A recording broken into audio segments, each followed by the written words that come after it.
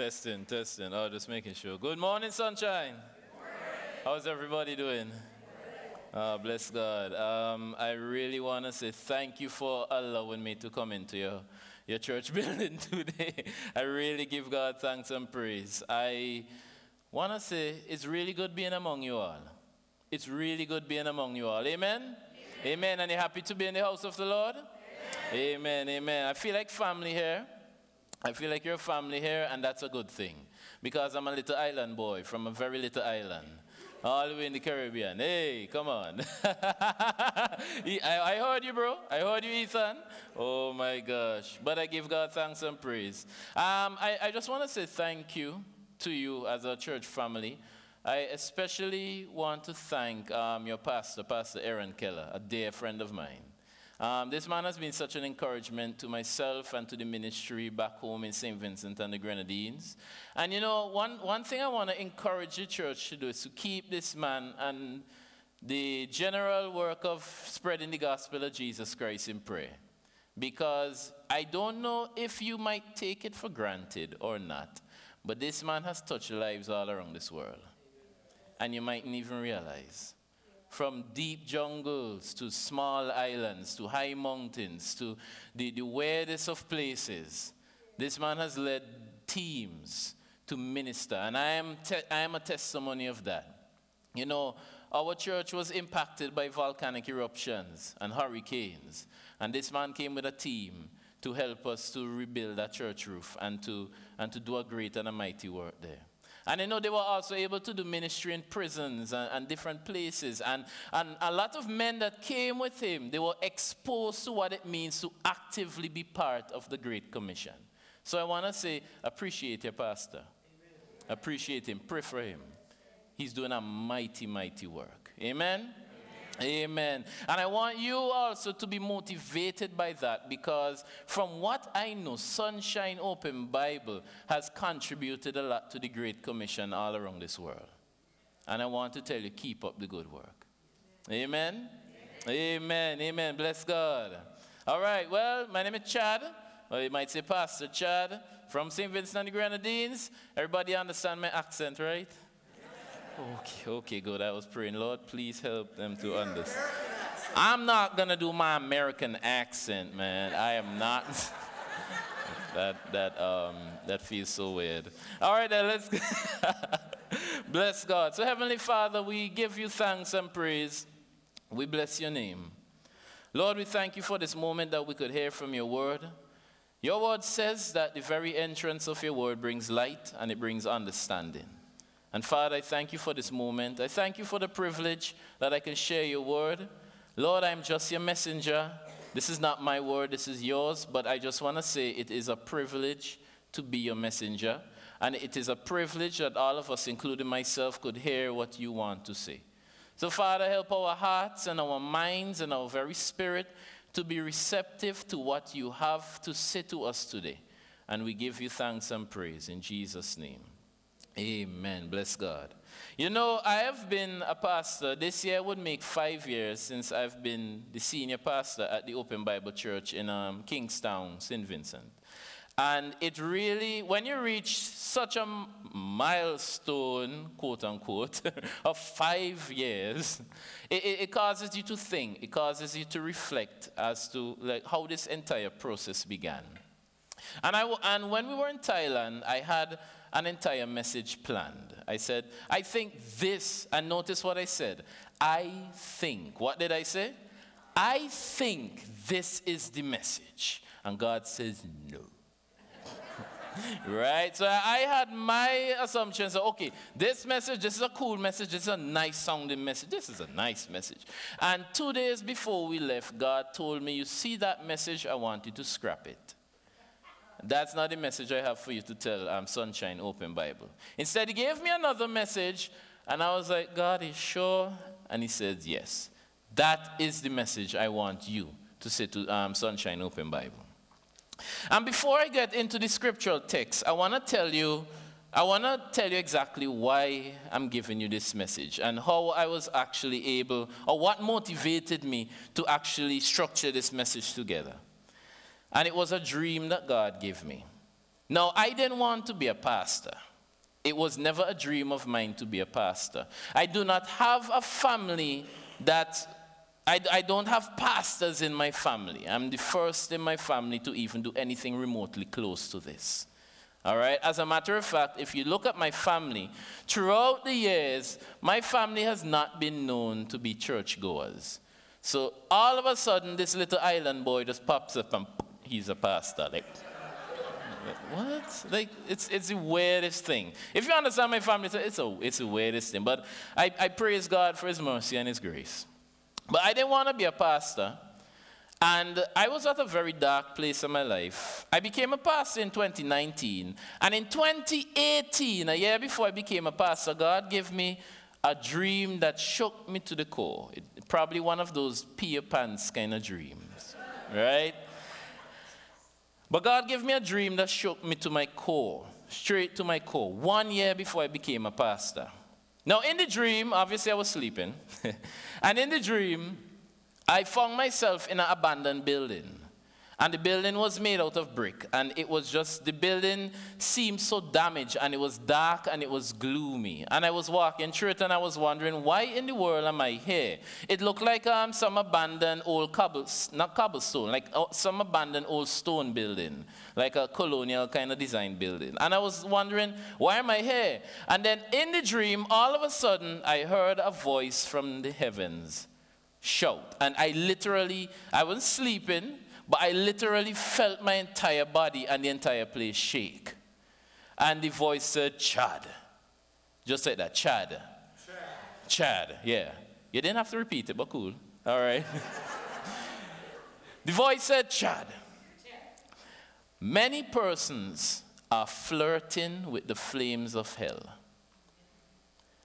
And you are one.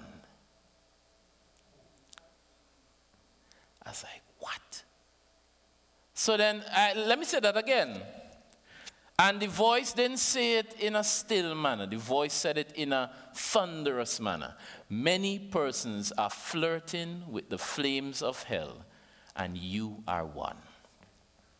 Now, it's a very hard thing for a pastor to confess that, but I don't care. I'll confess it. That's what the voice told me. And of course, I wasn't a pastor at the time, but you get the point. And when I heard it, I was like, what in the world? First of all, it was the first time I ever heard of a phrase, flirting with the flames of hell, because I never really acquainted those two terms together, flirting and the flames of hell together. It's like, it's so weird. But then I felt a sudden sense of terror, and I said, oh my God, what have I done? Because, you know, I have been very, very busy in church. Before that, I was involved in youth ministry. I was a musician for years. Did a little worship leading here and there. Advised the pastor in doing certain things. I was very active. And, you know, sometimes you get so active in church that you believe that is the significant indicator of your salvation. Your busyness in church. You know? And, you know, as you get busy, the busier and the busier that you get is the more that you say, well, you know, I'm saved, because, you know, I'm in the youth ministry, I'm preaching, God is using me, God allows me to speak into the lives of people. And then all of a sudden, bam, you're flirting with the flames of hell, Chad. You're flirting with the flames of hell just like many Christians. And in the dream, I remember in that old abandoned building, I got on my knees and I started to cry out. This is in my dream. I said, God, forgive me.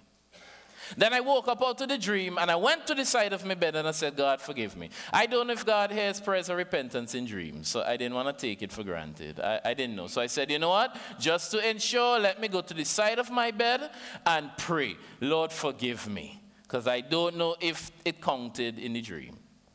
And then I went back to sleep and I had another dream. And in the dream, I was in my mother's house and I was in the kitchen area.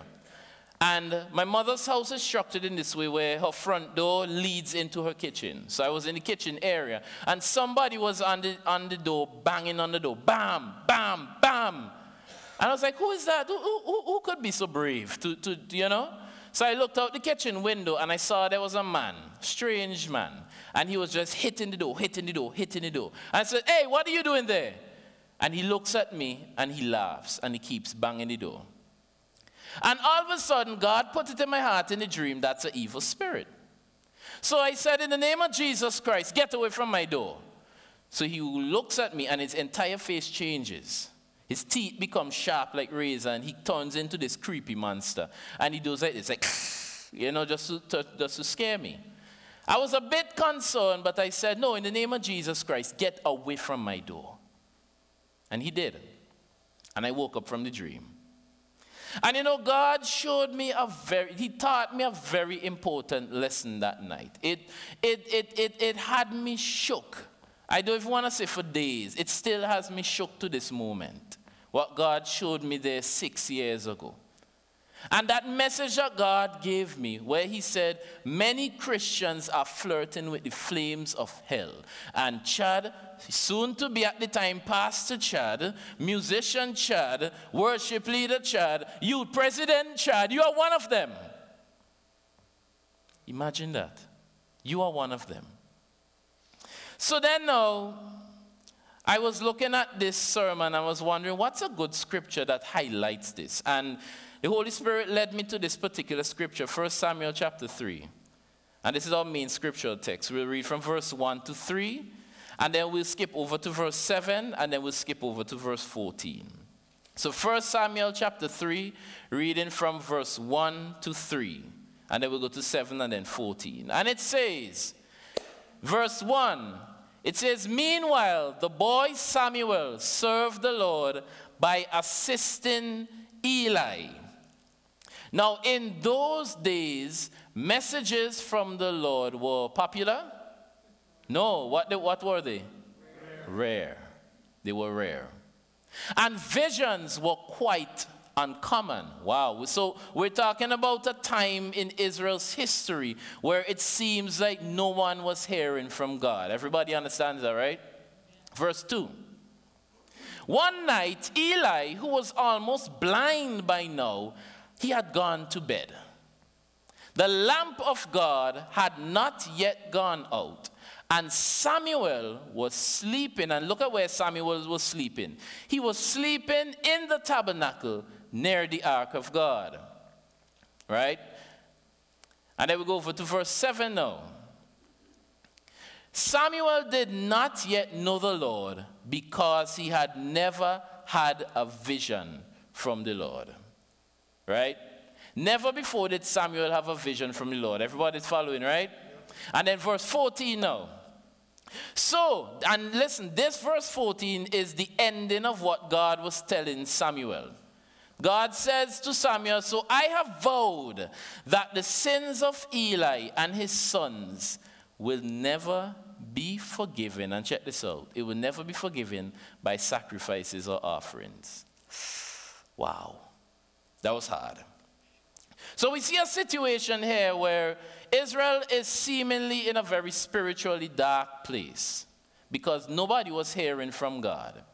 Even Eli himself, who was then the high priest wasn't hearing from God. Imagine serving under a pastor who isn't hearing from God.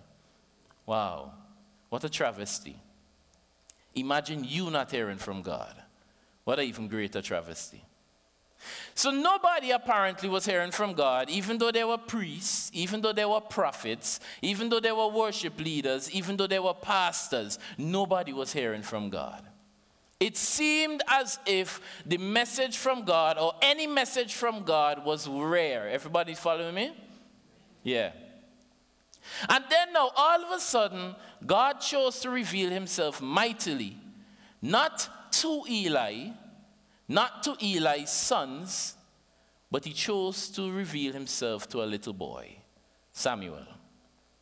And God ministered to Samuel, and at first Samuel didn't even know it was God.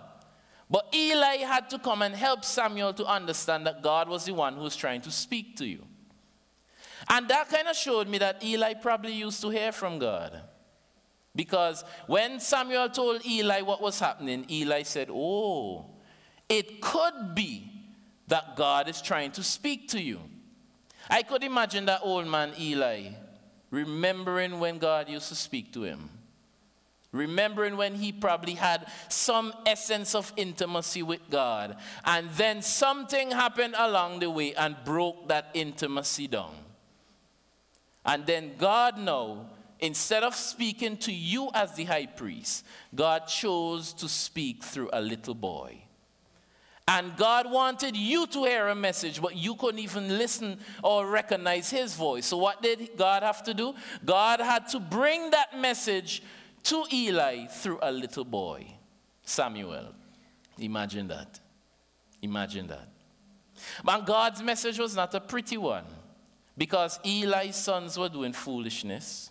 We won't go into everything they were doing, but they were doing craziness. And they were supposed to be priests, but they weren't doing what priests should be doing. And Eli was basically, he wasn't correcting them or anything. He was just letting it happen. And all of these people, they were not fulfilling the God-given responsibilities that they had. And God had to say, you know what, enough is enough. And he had to start this through a little boy. What a humbling occurrence. That sometimes we go through church and we go through all of these different things in church, and sometimes God has to use children to humble us. My son humbles me tremendously. He's 5 years old. Tremendously. You know, sometimes I'm preparing a sermon or something, and my son comes and he wants time to play, and I have to give him the time. I remember even one point in time, I was struggling to find a message. I knew I had to preach a message, but I didn't know what to preach. And my son came to me, Daddy. And I said, not now. Hold on, Daddy's trying to get this. And the Holy Spirit ministered to me and said, go and play with your son. So I did. While playing with my son, God gave me that message. I was like, wow. All of this time I had all of these books, concordances and references, and I'm there researching. You research Hebrew and Greek and all of these things. And all the time God wanted to reveal himself through something as simple as your child. Imagine that. So when I understood this situation with Samuel and with Eli, and I remember what God said, it humbled me tremendously. Because I say, Lord, I understand what you mean when you said I was flirting with the flames of hell. I was flirting with the flames of hell. Now, there are to understand this, there are two important factors we have to remember. And these are the two factors. One, God's grace has been shown to us. Amen? God has been gracious to us. You must understand that. That is probably the most foundational factor in your Christian walk that you should understand. God loves you and he has shown you grace. But there is a second factor I want to encourage you to understand, and it's this. You have a responsibility towards your faith. You see, many of us as believers, we focus on the grace of God, but we also don't consider our responsibility. Because you see, we said, you know what, I'm saved, so I can do anything I want. God loves me. You know, God loves you. I say it in American accent. God loves you, man. He loves you. You know, and it's true. And it's true. Let me tell you something. Understanding God's love will transform you tremendously. It will transform you tremendously. But you know, a lot of us, we go about life and we said, well, okay, you know, God loves me. He shows me grace. So even if I fornicate, he loves me. He loves me. Even if I commit adultery, he'll love me. Even if I gossip. Ooh. Pastor Chad went there. Yeah, gossip is a sin in case anybody. Everybody know gossip is a sin? Yep. Okay, as a couple of people say, no, it's not. It is. Yeah, right? It is, trust me. You know, being this, we work out our salvation with fear and trembling. And you see, we have an issue where not only are we not fulfilling our responsibilities towards God, but there are many of us that we then become unreliant on the grace of God. Instead, we rely on ministry and church activities and the amount of money you give to somehow classify us for salvation. And you might not confess it, but when you look deep in your heart, you realize, wait, I think I'm a bit too reliant on ministry as an indicator of my salvation. And that's a very dangerous place to be. Extremely dangerous place to be. You might say, well, Pastor Chad, how can that be a dangerous place to be? Because you might say, I am a worship leader. I am a drummer, like Pastor Keller, right? I pick up the tithes and the offerings. I just like Jamie, I work on the sound and so on. I do these things. Lord, I give to missions. I gave $100, $200, $2,000. I gave to missions, Lord. And I'm saying those are good things. But there's a particular scripture verse in the Bible that humbles us in this regard. Now, I didn't give the team this one, but I have to mention this scripture. Matthew chapter 7, verse 14. Many will come to me and say, Lord, Lord, I prophesied in your name. I did all of these great works in your name. Jesus said, and I will say to them, depart from me. I know you not. And I was like, what? Every time I read that scripture, it's like, how in the world? I pray for someone to receive healing. I pray for someone. I speak a prophetic word into the life of someone. I do all of these things. How then does that not qualify me? And you know what the issue is? And I remember I shared this with the men in Thailand because I heard a preacher say it. The preacher said, if you stand before God and he says, why should I let you into my heaven? And you begin your response by saying, because I, then you're in trouble. As soon as you begin to give your response by giving it this beginning portion, because I, you're already in trouble. You cannot carry yourself into heaven. You cannot. No matter what you do. Good works are a spill-off from the salvation work. When God does a work of salvation in your life, he then leads you to good works. Amen? But guess what? That does not qualify you. And look at what Jesus said in Matthew chapter 7. He says, depart from me, for I don't know you. Which means that in all of your prophecies, in all of your church building, in all of your missionary works, in all of your giving, in all of your singing, in all of your whatever, you did not establish a relationship with him. And you know what happened? God is saying, and this is what he said to me, and this is what he's saying to us. When we do these things, when we rely on things that we do, when we rely on our efforts, that is when we start flirting. That is when we start flirting. Because if you cannot realize that Christ is the one who qualifies you for eternal life, and you begin to live, you mightn't confess it with your mouth, but you live your life in a way where you're saying that the works that I do is what qualifies me. You mightn't say it, but you live it. The works that I do. Because you might say, well, I know I could only enter into heaven through Jesus Christ. But imagine if you have been saved for 50 years and Christ said, no, you can't enter. All of a sudden, I know certain persons here, you would say, but Lord, I was saved for 50 years. I built this church. My grandparents or my cousin, aunties, uncle, nephew, somebody built this church. We helped to build this church. Lord, you have to let me in. No, he doesn't.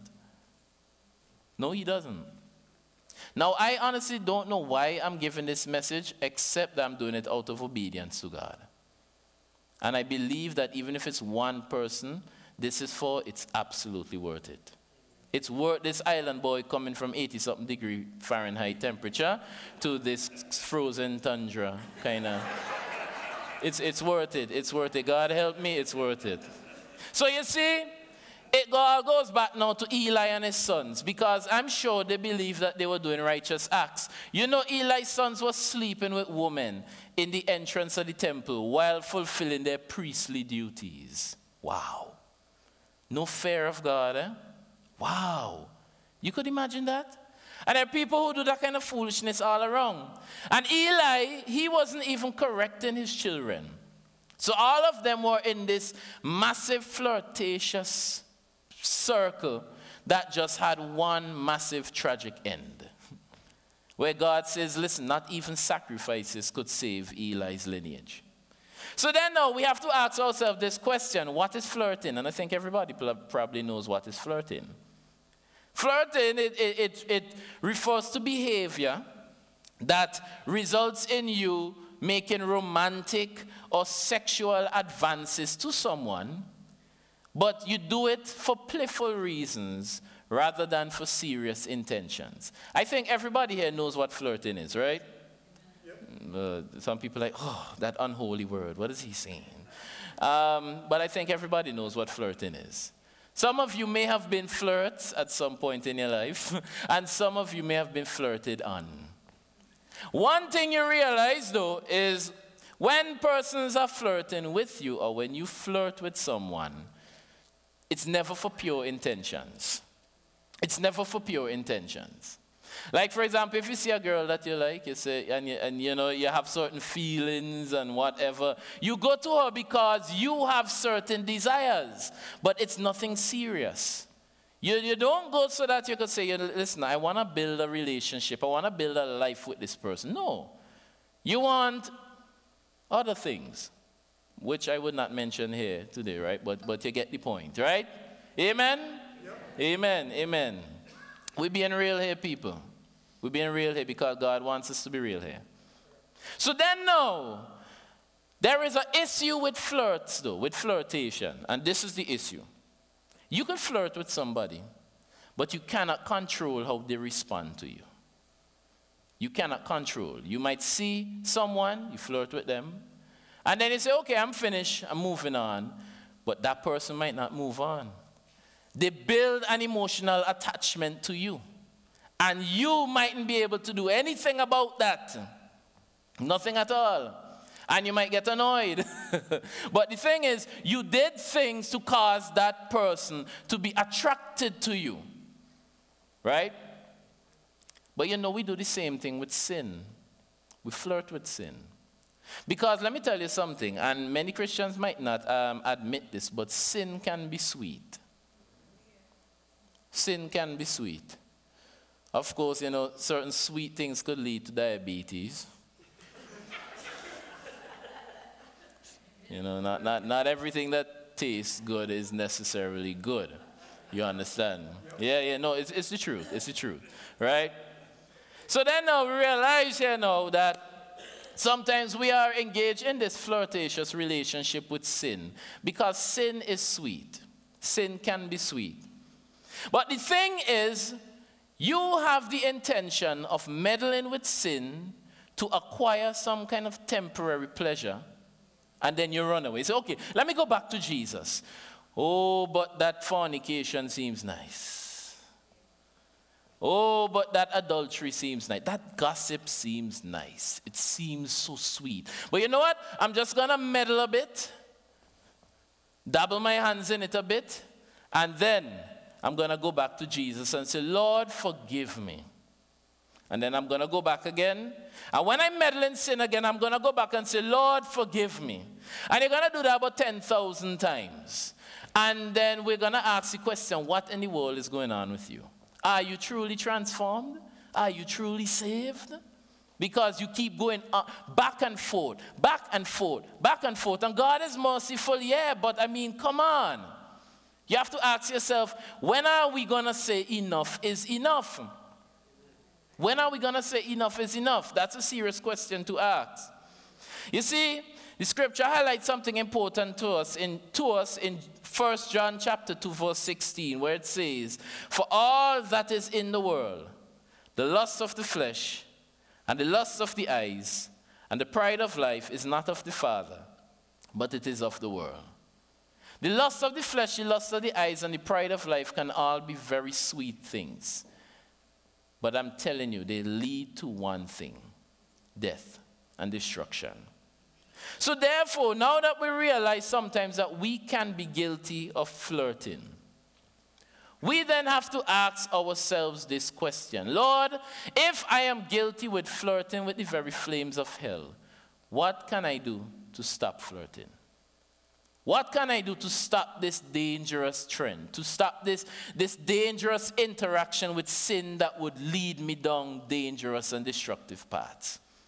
Well, I want to highlight 4 things very quickly to you that could help you to get out of that flirtatious relationship. You ready for them? Yep. I won't be long. I know some person's thinking about the Super Bowl.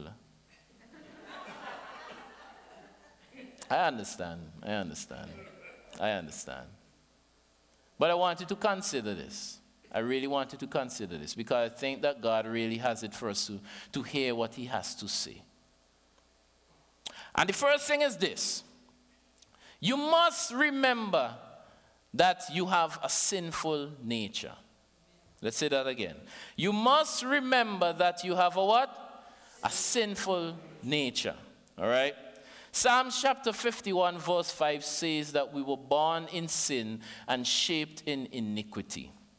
And Romans chapter 3 verse 23 says, for all have sinned and fallen short of the glory of God. Or as the ESV says, for everyone has sinned and we have fallen short of God's glorious standards. Everyone has done that. Imagine that. Now, I used to ask God this question all the time. I said, Lord, when Adam and Eve ate that fruit and you told them not to, and you punished them, why did you have to also punish me? Anybody ever asked that question? Why is it that I had to suffer the effects of sin? Why is it that my father and my grandfather and the people before me and even the people after me have to suffer the effects of sin? It seems so unfair. One time I did inquire of that in my heart to God. Like, why? And for years I pondered upon that question, and the Holy Spirit ministered to me and helped me to understand this. He says, you ask that question because you don't understand the seriousness of sin. And it's true, you know. A lot of us don't understand how serious sin is. We see sin as a bad course of actions, as terrible course of actions, or bad habits. But the Holy Spirit ministered to me something a few years ago that really hit home to me. He says, sin is not just a course of really bad actions, you know, Chad. Sin is a covenant. Sin was a covenant. I said, what? Yeah, sin was a covenant. He said, and there's something you have to understand about covenants. As a matter of fact, the Holy Spirit ministered 3 things to me about covenants. He says, 1, a covenant has to be initiated through will in action.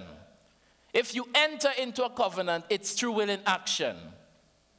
My brother Kelton is getting married soon to Lily. Oh, Lily, this guy is obsessed with you. He loves you. Anyway, right? But we couldn't grab these 2 people together and drag them and say, get married now. I mean, there are some cultures that technically do that, but we realize that that could lead to pretty destructive trends or destructive events. So guess what happened? Both of them had to come to an agreement that, listen, we want to get married to one another and enter into this marital covenant. Everybody follow me?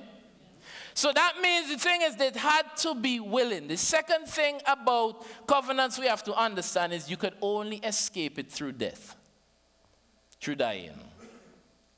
That's why we say in marriages, till death do us part. Yeah.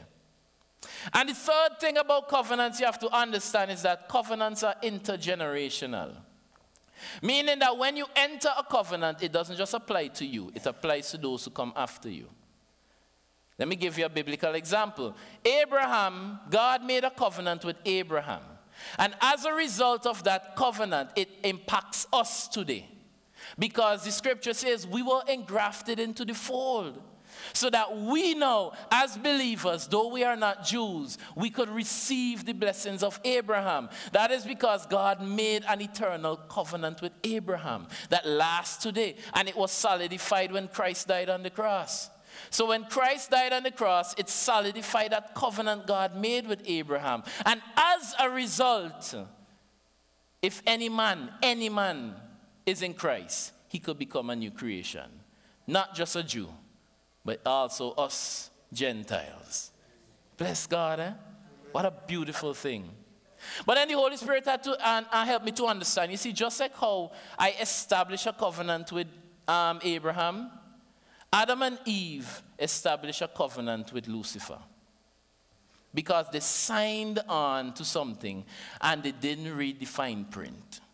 They signed on to a document that says, listen, when you eat of this fruit, your eyes will be open. You will become like gods. You will know good and evil. But they forgot the fine print. And the thing is, the frustrating part is God told them what the fine print was before. He said, the day you eat that fruit, you will surely die. That was the fine print. But they forgot all about it. So they made an agreement. And guess what? There now was established a covenant of sin that has affected every single human being ever since. But Jesus stepped in and crushed the head of the serpent, even though the serpent bruised his heel. When Jesus stepped in and crushed that serpent, it means, listen, it doesn't matter that you were born in sin and shaped in iniquity. What matters is that you surrender to Jesus Christ. You surrender your life and allow Jesus Christ to enter into you. That's why the Apostle Paul says, he says, listen, Christ in me is my hope of glory. Christ is the one who will help me to stand before God, and I could stand before God boldly. And God could look at me and say, well done, good and faithful servant. You think it's because God is seeing you? No. I can't go and say, Lord, look me, Pastor Chad Greaves. I have a bachelor's in blah, blah, blah, and a master's. None of that foolishness matters. God is going to say, well done, thou good and faithful servant, because when he sees me, he sees Christ in me. That's what qualifies you, whether you like it or not. I know you look good, you dress well, you smell nice, you accomplish a lot of things, but that is not going to help you. It's not. Christ has to be in you. That's your hope of glory, amen? Amen? Yeah, that's your hope of glory. He is your hope of glory. Nothing else. No other habit, no ministry, no title, none of that. Those things are just fluff. Those things are just side missions. Side quests, let me put it there for the gamers in the house. Couple side quests there, couple side quests there, you fulfill those things. But there is a main mission. What's the main mission? To become like Christ. Main mission. And if you don't fulfill that main mission, even if you do the side quests, you fail the game. Yeah. That main mission has to be fulfilled to become like Christ, where Christ is seen in you. So then that's what we understand. Yes, though we have a sinful nature, Christ has come to redeem us, to change our nature. So that as 2 Corinthians 5:17 says, if any man is in Christ, he is a new creation. All the things are passed away, and behold, all things are become new. Amen?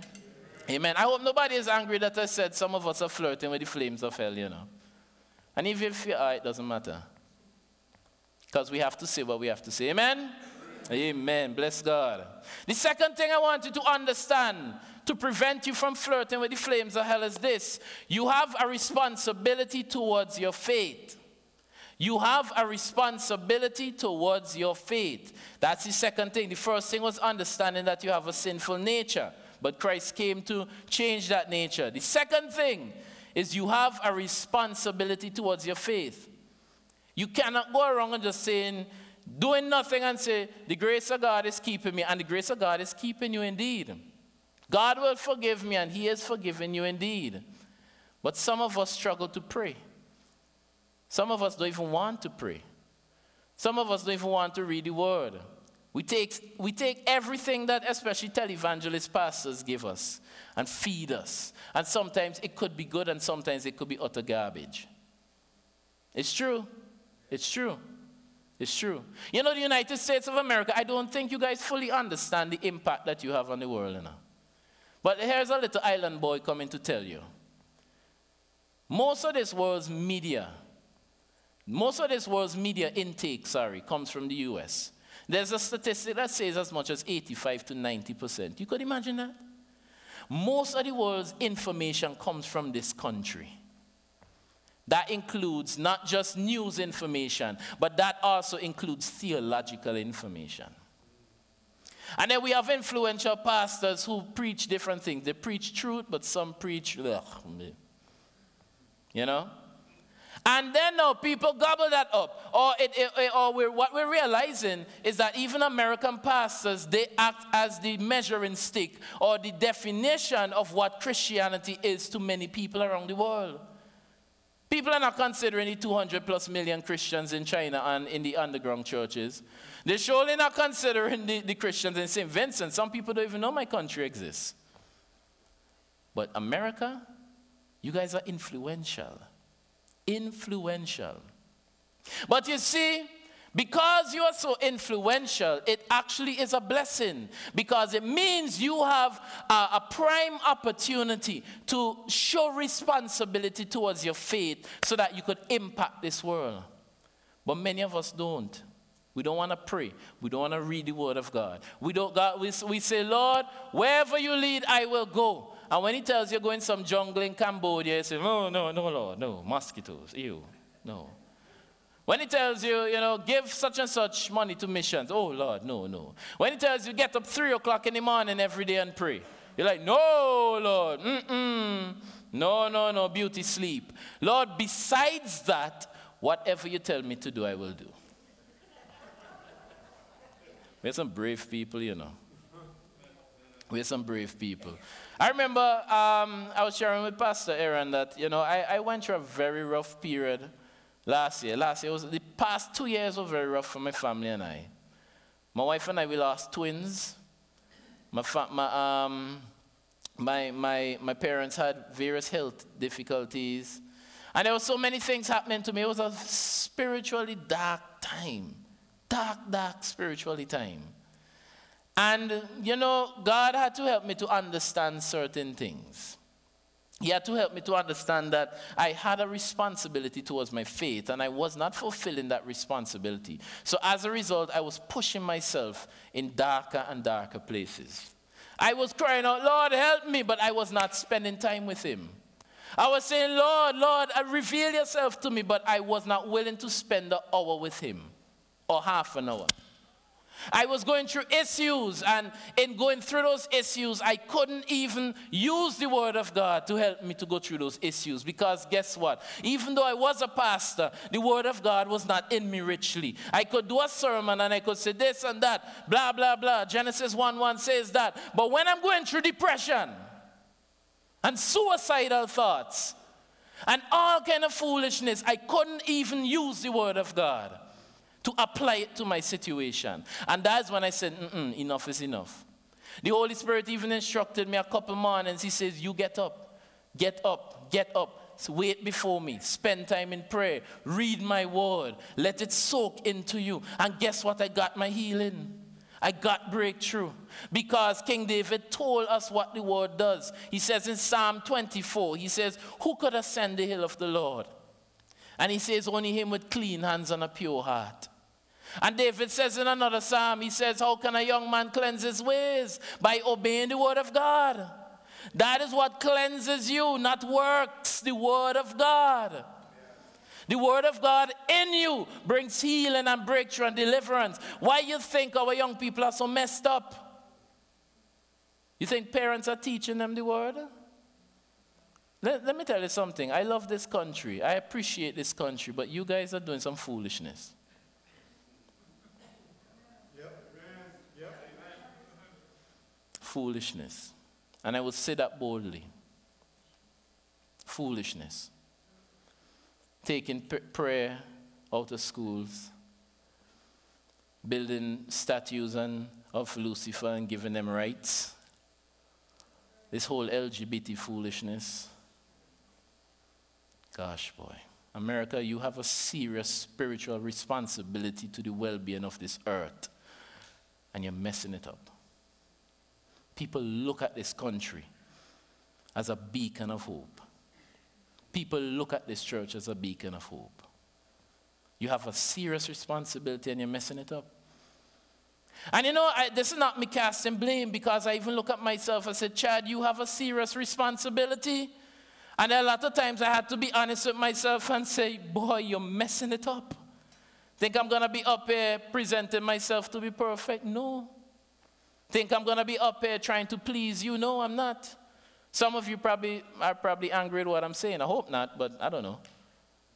But it doesn't matter. Because God gave me a word to give to you. And as I give this word, I know even if it's one person, it's going to minister to somebody, and it's ministering to me. It's even convicting me. I have to be honest with you. We got to be honest, people. We have to be honest with ourselves. We have a responsibility towards our faith. You have a responsibility to pray, to read in the Word, to walk in obedience to God, to telling others about Jesus Christ. Sometimes we are too ashamed to even tell our neighbors about Jesus. And I understand America is becoming a place that is making it much more difficult to do evangelism. I recognize that. That's why you have to rely on the Holy Spirit even more. Because it seems like you could, even if you breathe too hard, you're going to get sued. If you just stand up for your Christian rights, it seems like everybody's just ready to incarcerate you. I understand. It really is a difficult time for a believer. All over the world, I think about the Christians in northern Nigeria. Oh my goodness. They're being killed left, right, and center. The Christians in China, those in Iran, those in North Korea. Oh my goodness, they're really experiencing it. But I'm telling you, the God already says what will happen in these last days. Despite all the turbulent things that are going to happen around us, he says, listen, this gospel will be preached to the ends of the earth. And let me tell you something, there's going to be a revival. It's already starting, like never before. It might not seem like that, but trust me, it's sweeping this earth. And it's going to start in your life. Amen? Right here in Sunshine. You might not be a mega church, but God is going to do a mega work in you. Amen. Bless God. At least a few people grasp that, so I'm glad for that. Amen. That's right. So you have a responsibility towards your faith. So listen, you cannot depend on your mother or your father's salvation. You can't say, oh, my mama, she prays for me, man. So what are you doing? What are you doing? Yeah, okay, your mother prays for you, your father prays for you, your granny prays for you. What are you doing? What are you doing? What are you doing? Are you going to say, well, Pastor Aaron, he's spreading the gospel in Thailand and spreading the gospel in Saint Vincent. So what are you doing? Personal responsibility. Amen?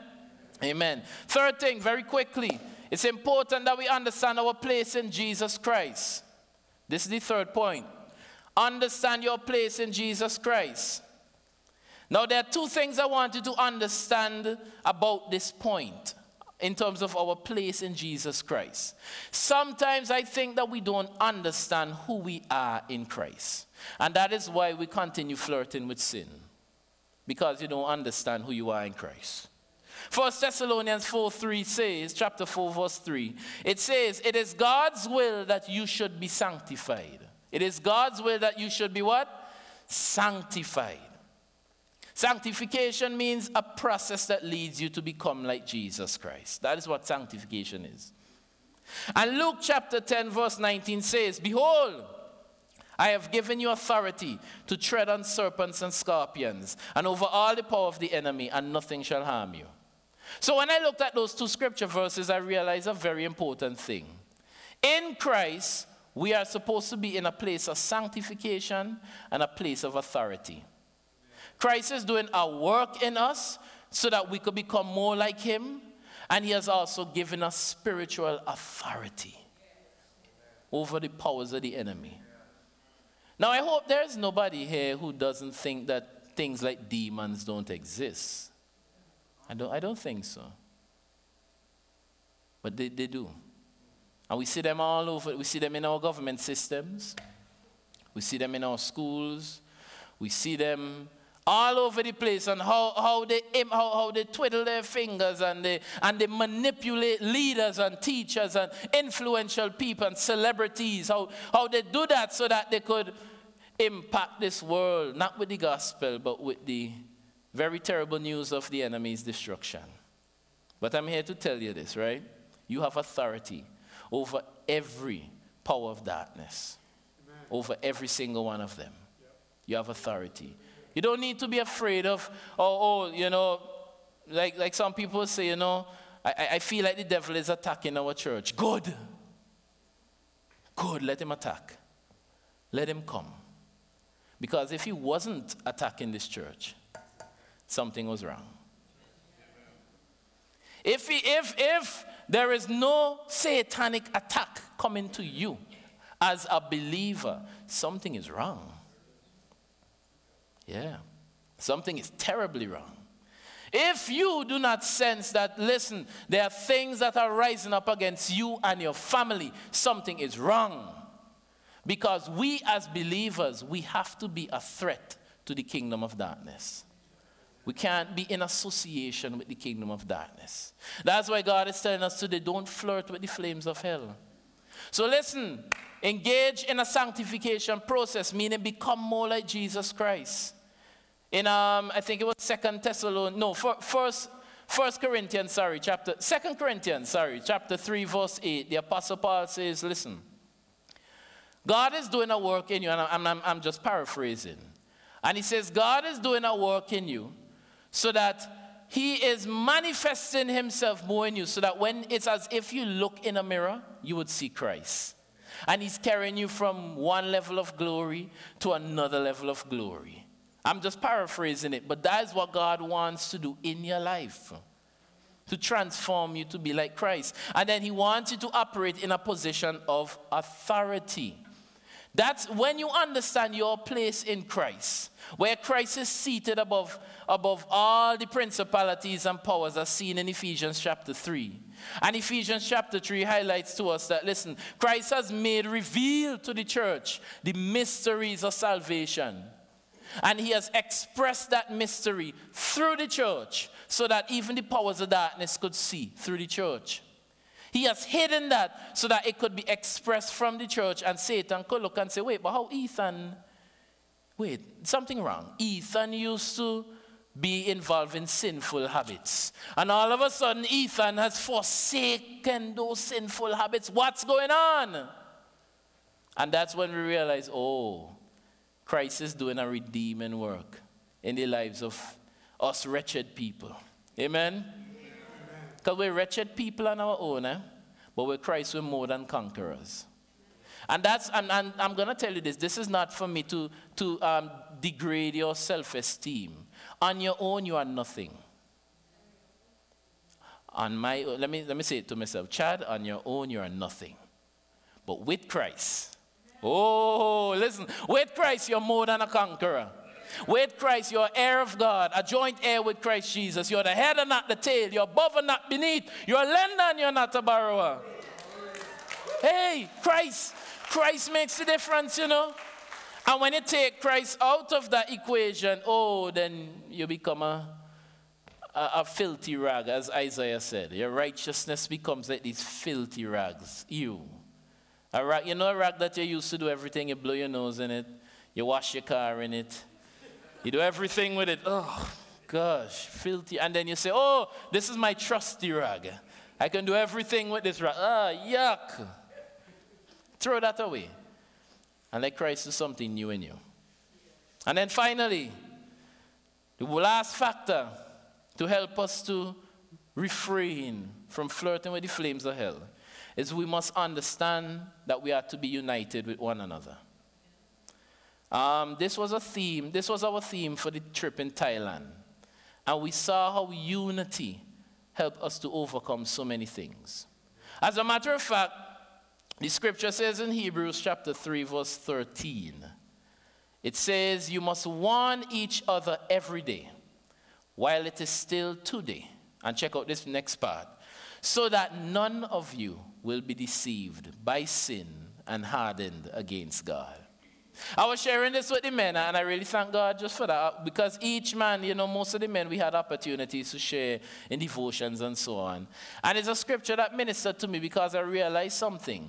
We do have a responsibility towards our faith, but the Holy Spirit has instituted a mechanism to help us to overcome sin, a mechanism known as unity. It says you have to encourage one another while it is today, so that you will overcome the deceitfulness of sin.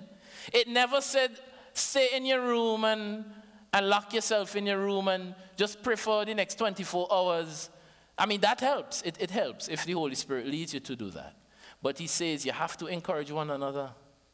Because even if you spend time alone with God in prayer, and you do that every day, you need one another. Because at one point in time, you might feel like you're all alone in this Christian faith. And nobody is there to encourage. Being a pastor is a very lonely job. Lonely. Yes, you have board members around you. You have elders, deacons, and church members. And church members are not the easiest people to deal with. They're not. Listen, I mean, even if you're upset with me, it's okay, I love you. But church members are not easy people to deal with at all. But you know what I have to say sometimes, even when I might feel upset with church members, the Holy Spirit helps me to understand. He says, listen, I was merciful to you and not Chad. I was merciful to you. So why can't you be merciful to your congregants? And I say, Lord, that's true. That's true. We need each other. Jesus prayed in John chapter 17, verse 21 to 23. He says, I pray that they will all be one, just as you and I are one. As you are in me, and listen to what he's praying here, Father, and I am in you, and may they be in us, so that the world will believe that what? You sent me. Let's just stay right there. Let's just stay there, just in verse 21. Jesus said, listen, the triune God, we are one. It's one God, one God. He says, just as I and the Father are one, he says, the believers, they have to be one. But it sometimes doesn't seem that way because Christianity has like 10,000 different denominations. And everybody wants to be relevant, and everybody wants to say something. But then what Christ is saying, we have to be one, just as him and the Father are one. So one of the things we have to understand, if we want to overcome the deceitfulness of sin, we have to be unified. If you want to stop flirting with sin and with the flames of hell, you need your fellow brother and sister. You need one another. We need one another. We need one another. You think it's not easy, you know, whether you're a pastor or not, it's not easy. It's such a relieving thing to know that you could be going through an issue and a brother, he doesn't have to be a pastor or anything, a brother or a sister could come and hug you and say it's okay. Everything is going to be all right. And they could come and pray with you. I know you're going through some stuff, my brother. You might or you might not want to say what it is, but I'm here to support you. Hey, what a beautiful thing. What a beautiful thing it is, because there are a lot of mature people here, through age and spiritual maturity. And God has even placed you to be influential in the lives of the next generation. What a beautiful thing is for you to reach to an age of 70 and over, and you could impact the lives of the next generation. Yep. What a beautiful thing is for you to be a young person, and you could see an elderly person come and impact you. And help you to understand, don't make this mistake, or don't go down that path. Do this and don't do this. And you know, sometimes we young people could be rebellious, but, okay, all the time. Yeah, not sometimes, all the time, my bad. Sorry about that error. Yeah. But you know, we understand that God has us to work together. Some of us have gone through very messed up situations, but he has brought us out of them. And he has helped us to see them as a solid testimony that could impact others. Many of you probably mightn't have even told others your testimony. And you don't know, maybe your testimony could lead others to Christ. That's why we have to be united, people of God, so that we could overcome the deceitfulness of sin. I want to invite you to stand, just for a moment, right? We really want to pray for one another. I don't know if anybody needs prayer, because we have our leaders here, and of course we will be praying. First of all, if there is anyone here that you don't know Christ as Lord and Savior, today is the day of salvation. The scripture says you don't wait for tomorrow. Today is the acceptable time. Today is the day of salvation. All right? Or maybe you might be here and you need prayer. We are here to pray with you as well. But one of the things I want to encourage you to do is where you are right now, reach out to God. You could just close your eyes. Reach out to God. I mean, he might lead you to the altar. The altar is open. No problem. We will not force you. Right? The altar is open. But where you are could also be an altar as well. Wherever you are, even if you go home, that could also be an altar as well. So, and I'm going as how the Holy Spirit leads me here, right? Wherever you are, reach out to God right now. You know the situations that you're faced with. You know where you have fallen short. And don't pretend that you have not. Because the scripture says, for all have sinned and fall short of the glory of God. You know where you have failed, God. I don't know, I'm not going to say God is revealing it to me. No. But he's helping you to know. Reach out to him even now. Like, forget about what's going on around you and just reach out to your Father. Reach out to the one who is able to heal you and to mend your broken heart, to deliver you from sin, to set you free. There are many people here who are bound by sin as well. You're bound in all kind of different chains, but God desires to set you free. Reach out to him right now. It's not about Pastor Chad. I can't do a thing. But Christ, oh my goodness. The scripture says, who the Son sets free is free indeed. Don't flirt anymore with the things of heaven. Reach out to him even now. Hallelujah. Reach out to your Father. Oh, Jesus. Hallelujah. Hallelujah.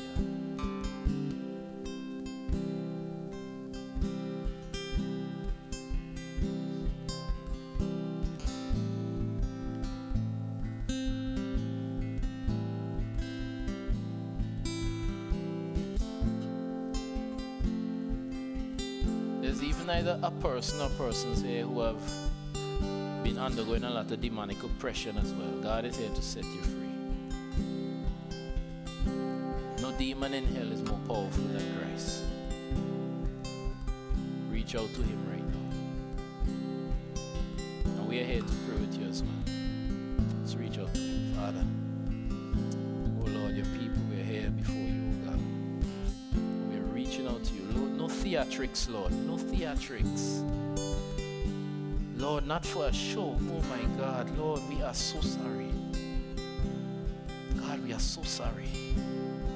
Because these are the last days and many of us have been foolishly living for ourselves. And we have been flirting with the very flames of hell. But God, even now, Lord God, we repent. We repent. We repent. Oh God, we repent. Forgive us. Forgive us, Jesus. Forgive us, oh God. Forgive us, Lord. We are so sorry, oh God. Jesus. Oh Lord God, we are so sorry. We are so sorry, Lord. Jesus. Oh Lord God. Jesus. Hallelujah. Father, I pray right now for your people, Lord God, for freedom for your people from every trap of sin. Lord, for you said who the Son sets free is free indeed. And he said in 1 John chapter 3, verse 8, for this reason the Son of God was manifest, that he would destroy the works of the devil. And I pray every work of the enemy will be destroyed in your people's lives right now in the name of Jesus. As your people surrender to you, as they surrender afresh to you, as they declare to you, Lord, my life is yours afresh, Lord. I am yours, O God. I know I've prayed it before, God, but Lord, I am yours because I have been such a hypocrite at times, oh God. But I come before you now and I say, God, I am yours. I am yours. And wherever you lead me, I will go. Wherever you lead me, I will go. So Father, I pray for freedom for your people. Freedom from every oppression, from every spirit of depression, from every fear, from every anxiety. Even for your people who are here, who are sick, I pray for healing in the mighty name of Jesus. Lord, healing, oh God, that they will believe by faith, that they will receive of your healing even now in the name of Jesus. In the mighty name of Jesus, from every back and joint ache, from every disease that has been hindering their lives, oh God, Father, I pray for healing, and that we'll believe by faith, oh God, that you can do all things. All things, God. And Father, for every heart here who may still be hardened, and every heart here who may not have grasped your word, I pray that this heart will receive you, oh God. That they will hear from you in your way, oh God, and that you will have mercy on them, oh God, so that they could hear from you and understand what you are trying to say to them in this season, oh God. Father, I thank you for this work you're doing in Sunshine Open Bible. Lord, may your S-O-N continue to shine, oh God, in this place, even beyond the S-U-N, Lord God. May your light perpetually be in this place, oh God.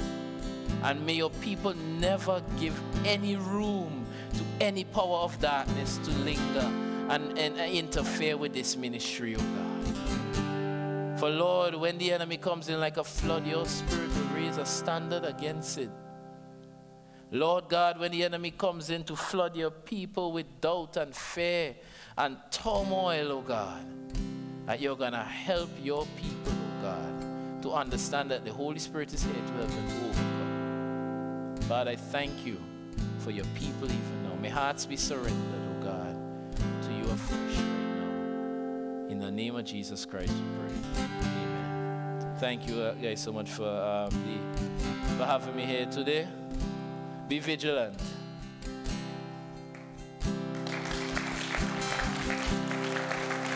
Let's go. Raise your hand. How many say, I needed to hear that today? Okay, look at Pastor Chad. Look at those hands. Let's go. Okay. Let's go. I appreciate this man and his wife so much. And he has never been gone from home this long. He's gone almost 28 days, right? 28 days. And the most he's been gone is like 3, right? 10.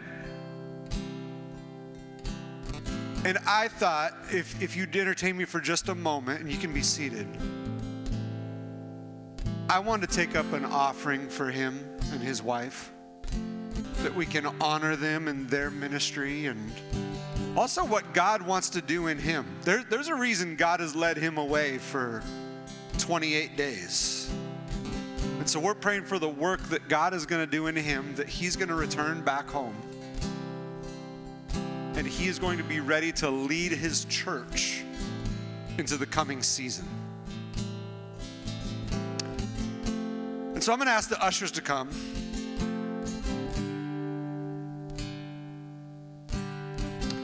And I'm going to pray over Pastor Chad and his wife Crystal and the church in Kingstown. And we're just going to believe that God is going to use them mightily. Even though that is a nation smaller than the population of Des Moines, it's going to have great impact beyond the few islands that it represents.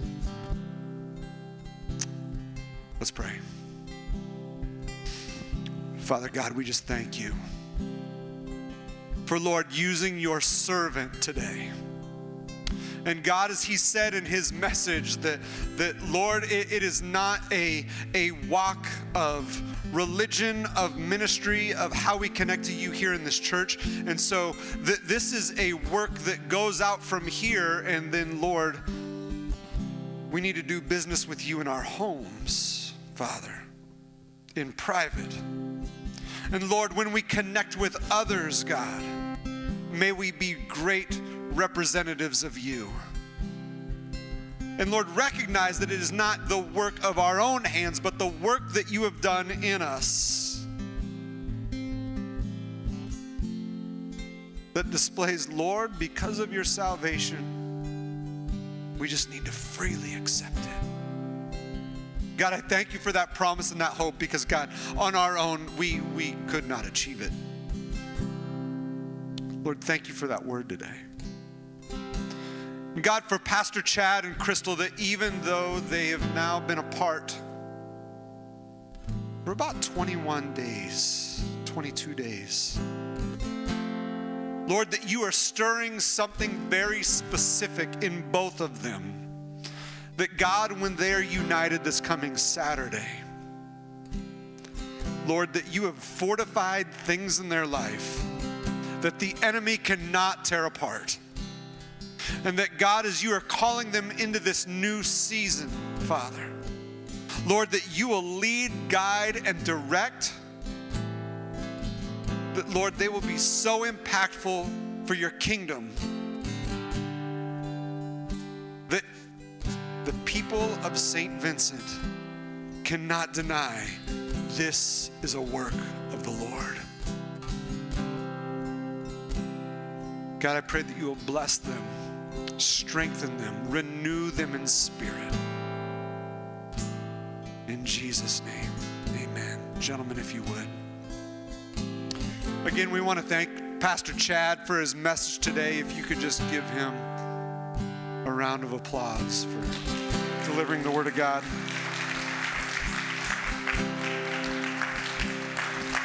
Church, I do believe that God is also ushering us into a new season, and so I believe He is preparing our hearts for what He wants to do here in our nation. And I think it's pretty clear, if you want to see a nation come unto repentance, it starts with us. It starts with looking in the mirror. And don't look at that word as a word of condemnation. Be open to what the Spirit of God is saying and recognize it's an opportunity for conviction for all. So many times I have looked in the mirror and just thought, guilty, guilty, guilty. And I recognize it's the Spirit of God doing a work right here. So accept it, embrace it. Know that that is the Lord's love for you, that He does that. Because He wants us to be like Him. And I'm choosing this day to say, God, I fall short in so many ways, but you are there to pick me up and show me that as long as I embrace it, I'm a child of the living God. I'm going to close in prayer. Father God, we just thank you so much for this opportunity that we have to come together in unity and be encouraged, God, to continue on this path to follow out after you. Lord, we just praise your wonderful name and all that you're doing in our lives. And Lord, as long as we continue with our eyes fixed on you, God, that is a path that is going to lead to righteousness. Thank you and praise you in Jesus' name, amen. Lastly, before you go, if you could just remember Pastor Chad and I in prayer. We are traveling to Casper, Wyoming. Many of you might remember that before we left, a mutual friend of ours found his 7-year-old daughter dead in the bathtub. And for us as men, he was supposed to be on that trip with us to Thailand. And our hearts were with him as he led the funeral service for his own daughter and gave a salvation message and said, I don't understand why things happen the way they do, but I can still tell you I serve a God that is good. And so Pastor Chad and we're driving out to Casper, Wyoming, just to spend time with their family and love on them. And so if you could pray for us as we go, we'd really appreciate that. And you'll see us back here Wednesday night, though. It's going to be a very quick trip. And church, God bless